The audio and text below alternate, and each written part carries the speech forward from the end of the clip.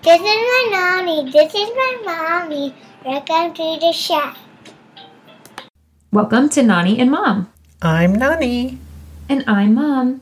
If you're loving this podcast, we would be so honored if you subscribe, rate, and review. This helps others to find our podcast and helps us to continue to provide the content that you love. You can always find us on Instagram. We're at Nani and Mom Podcast. That's NONNIE and Mom Podcast to stay up to date with our new episodes. We would also love if you send us a voice message through the show notes or shoot us an email to naniandmompodcast@gmail.com for episode ideas or specific questions.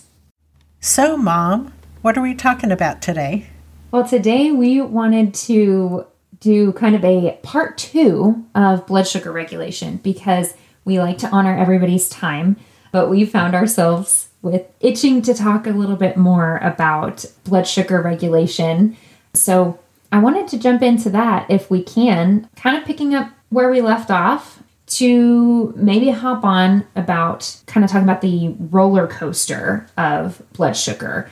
If you haven't listened to part 1, you should definitely go back and do that first. If you did not listen to part 1 of blood sugar regulation, you'll want to do that before you move on. And so with blood sugar regulation, what ends up happening is that most of us are on a roller coaster. So we kind of talked about that equal sign and wanting to maintain the waves of the upper level and lower level of blood sugar within that equal sign. But for the most part, a lot of us are on a roller coaster where we are shooting our blood sugar way up past that upper line of the equal sign, and then it's dropping way, way down. And this is putting stress on our bodies in a lot of different ways. So blood sugar dysregulation. Why is that happening? What's creating that? A lot of different things can create it, but most of it has to do with our personal food cycles, I would say. So when we go a long stretch without eating, obviously we show signs of tiredness, fatigue. We might be experiencing ravenous hunger. And so in our head, the answer to that is usually a big cup of coffee or a donut from down the street because we're in a hurry and we think that a high carb diet or a high carb meal is going to really give us that energy push. Mm-hmm. But what's happening is when we eat a meal of highly refined sugar and carbohydrates, a lot of glucose is entering our bloodstream, a lot. And this is where it's climbing past that upper level of the equal sign. And so then our brain sends a signal to our pancreas to say, hey, there is a ton of glucose in the blood. We need insulin now, and we need a lot of it, and we need it fast. So our pancreas starts to pump out insulin, and it is taking glucose out of the bloodstream and storing it. But because we hit our body with so much glucose all at one time with a high carb meal or high sugar drink or something, then the pancreas overreacts and sends too much insulin into the body and puts too much glucose into storage. And so then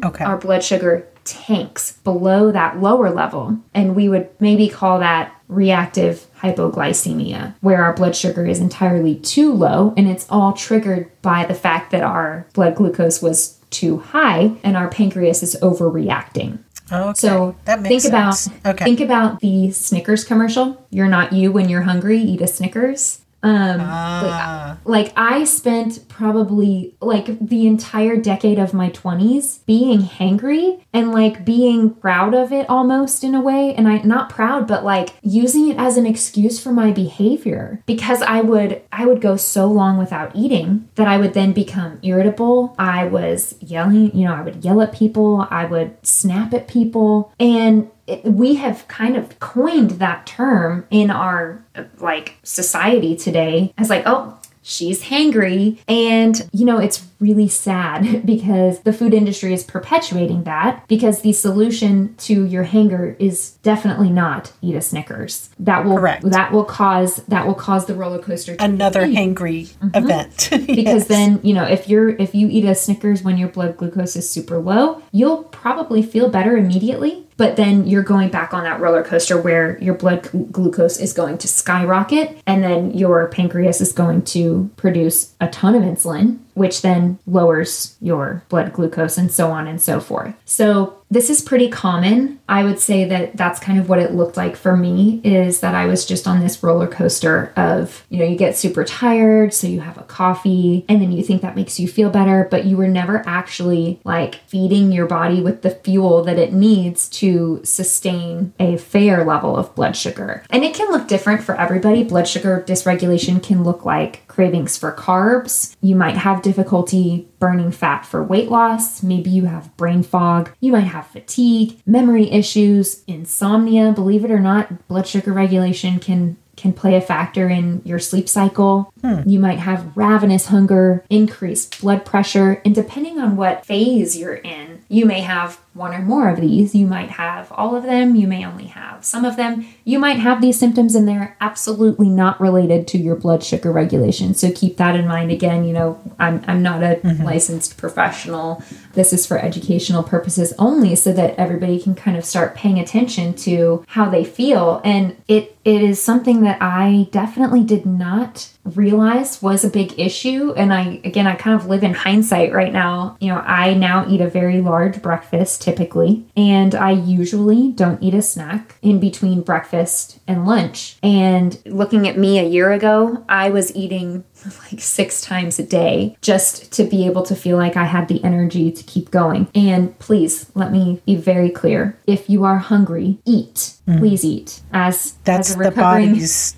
Yes, like as a recovering undereater, it is very important for me to make clear that if you're hungry, you need to eat. So don't listen to what I'm saying and say like, oh, I eat 6 times a day. That's not good for my blood sugar. No, you can start paying attention to your blood sugar, and we can talk about how to transition to a more real whole food diet that will help regulate your blood sugar so that you maybe can reduce the amount of times you're eating per day. But don't focus on that if you're not there yet. We want to make sure we're eating when we're hungry. A year ago, you were working with a professional to help you increase your undereating so that you could put the weight back on that you had lost because you were so anxious after postpartum.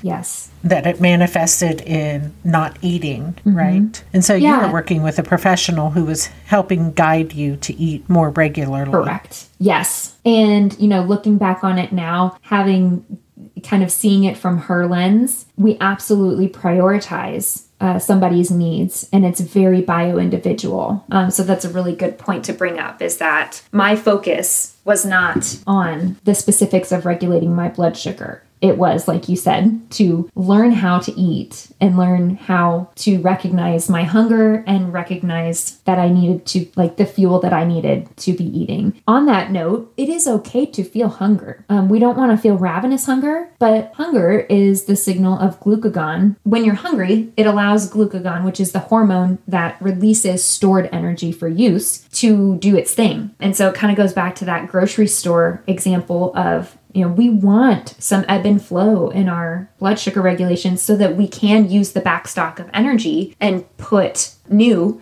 into storage. If we just continue to restock the first shelf, then everything in the back would expire. So it's a delicate balance, but I definitely think that there are some things that we can talk about from a nutrition perspective that are pretty well general guidelines. Again, please work with a professional if you're looking to truly make changes to your blood sugar regulation. But these are just some general tidbits that I would say. We're just trying to let everybody know that this is a thing out there, and this is what's impacting us and very well causing some of our issues. And so we're just trying to bring it into the awareness for other people that this is a thing. And so much of this is a lot of us have no idea the intricacies of it. I mean, for the longest time, it never, and I'm a smart woman. Yeah. I have a doctorate. I know that.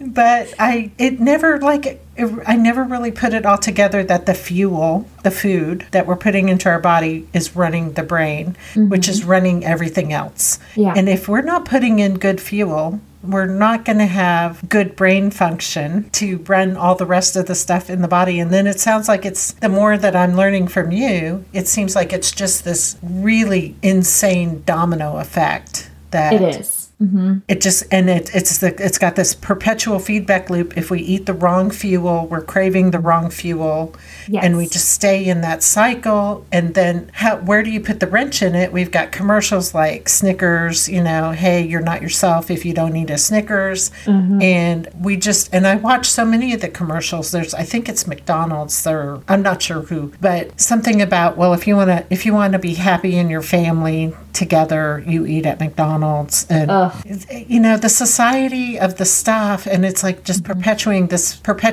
this feedback loop of garbage.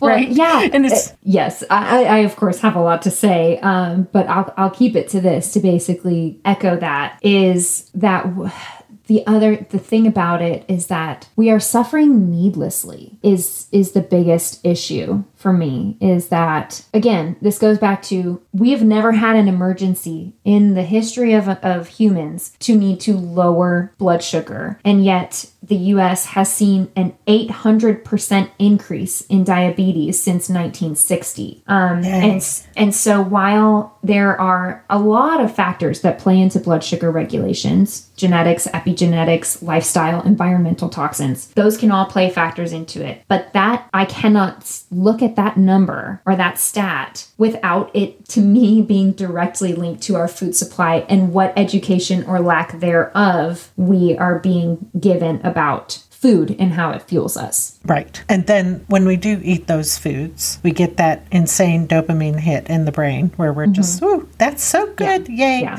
Eat more of that. As much as I would like to just knock over or get rid of every fast food restaurant in the whole world, that's not going to happen. So what we are here to do is just provide the anthem for making better choices and educating to make better choices on why these things matter. So generally speaking. So I was going to say, do you have some rule of thumb that we can follow? Rules of thumb? I have a few, and they are honestly not much different than anything else that you've heard me say on any other episode about any other wellness topic when it relates to nutrition. But here's what I would say is that we need to be eliminating highly refined sugars and refined vegetable oils from our diet. So as much as possible, eating whole, real food in its natural form, minimally processed. We want to be eating more satiating meals. So meals with quality protein and quality fats. Fats kind of got vilified there for a while, and they're still sort of kind of making a comeback. But, a wide range of healthy fats like avocado oil, grass-fed butter, lard, we've talked about before, coconut oil, olive oil are all great options. And fat is actually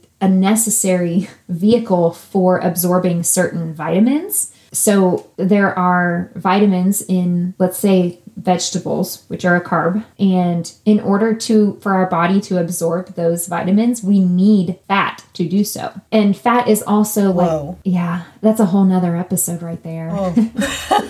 My mind has just gotten blown here. Yeah. And so, the other thing about fat is that it is the slow burning log on your fire. So carbs are the kindling. They snap the fire into action real quick, but they're going to burn hot and they're going to burn fast and then they're going to burn out. So that gives us that quick energy that we need. But your fat and your protein are the slow burning logs that keep the fire going overnight, that smolder all night. And that is the long burning energy that we need that prevents us from falling into those hypoglycemic stages. It allows us to burn the energy at a pace that is reasonable and where we're not causing a dip. So eating quality proteins and fats, I can't stress enough. Of course, we touched on it last episode to make sure that we're eating breakfast. If you're not a breakfast eater, try to start eating breakfast. That kickstarts our metabolism, that kickstarts everything about the functionality of waking up. And then, of course, like I already stressed, if you're hungry, please eat. But eat, again, good quality proteins and fats. So try not to lean into that,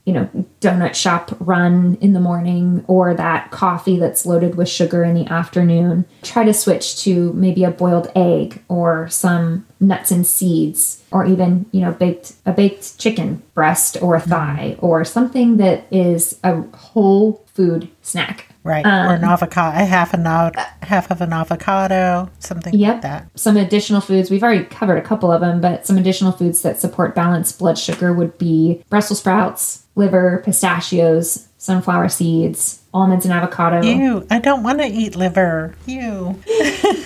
Slowly but surely. Well, everybody has unique situations. If your iron levels are high, it may not be a great recommendation, but for a lot of people... Oh, yay. My iron's too high. Yeah, for a lot of people, liver is definitely something that I'm going to start plugging a little bit more because it is very nutrient dense for a lot of reasons. Well, and we can lace it into our other foods and not even know it's there. Mm-hmm. And I think, your husband laughed at me a few weeks ago when I was at your house and I said that you lace everything with beets. And he just laughed. He's like, yeah, she does do that, doesn't she? and beets are great for liver, for like actual functionality of your liver. So they've been great for me. Yeah, which plays into your blood sugar regulation as well, because your liver does a lot of work in storing extra energy in the body and getting it where it needs to go. So I hope that this second episode has sort of given a little bit more information on how to regulate your blood sugar and the things that you can start paying attention to make those shifts for yourself to balance your blood sugar. So nutrition and stuff, though, and I know that we've got to wrap this up here pretty soon, but nutrition is not the only thing that loads into our blood sugar, right? So, and we talked about stress. Stress really does impact our blood sugar a lot. And so regulating that, and you can go back to we had a 3-part series in December on stress management and anxiety. Go back to those episodes. And then we did a progressive relaxation episode to help reduce that stress so that we can recover the body, kind of bring that baseline down so that can help the body run the systems in a more optimal manner. But then there are some other things that load into our blood sugar too. And my doctor had talked to me about that exercise can impact my blood sugar. So I was instructed to check my blood sugar before I exercise to make sure it wasn't too low, because exercise is going to reduce my blood sugar, and then checking it afterwards to see how the exercise impacts it. So there's just so many things that really load into it, and it's really important to recognize that, this is not a simple system. This is complicated, and working with a practitioner who can help you with your individual, what did you call it? Your individual bioindividual approach. That's it. Yeah, and I think as much as possible, the goal here in relation to blood sugar, the idea is that reducing stress allows the adrenals a break from doing work that it's not intended to do on a regular basis, which is to release epinephrine, norepinephrine, and cortisol, the stress hormones, into the body. So if we can focus on reducing stress overall in our lives, and exercise does contribute to that, and long-term exercise has been shown to reduce blood sugar, and starting habits that help you to manage your stress, those do all play a factor. And in this case, it's kind of like, we're trying to reduce stress so that the adrenals are not playing as big of a role in regulating our blood sugar, because we don't want them to. We want our adrenals to be reserved for what it's there for, is to help us in a stressful situation. And I think that we're just constantly being bombarded with stress in all different fashions, but keep in mind that our body cannot differentiate between being chased by a bear and being stressed from a work deadline that you are staying up all night to finish. Right. So when when I look at it that way, I'm like, that is insane. Biologically, my body is reacting exactly the same way as if I were being chased by a bear. And that allows me to use the tools that I've been learning to try to reduce my stress, my perceived stress, so that I'm not constantly firing cortisol and epinephrine and norepinephrine when I don't need to, so that they're not stressed out as much. And I'm regulating my blood sugar in the way that it's meant to be regulated. Does that kind of cover everything? Yeah. I think that we have touched on everything that we intended to touch on during these past 2 episodes. And I am just so grateful that you are learning all this wonderful stuff, because it truly has been helping me a lot. lot, and I hope that we're helping other people as well. I sure hope so too. So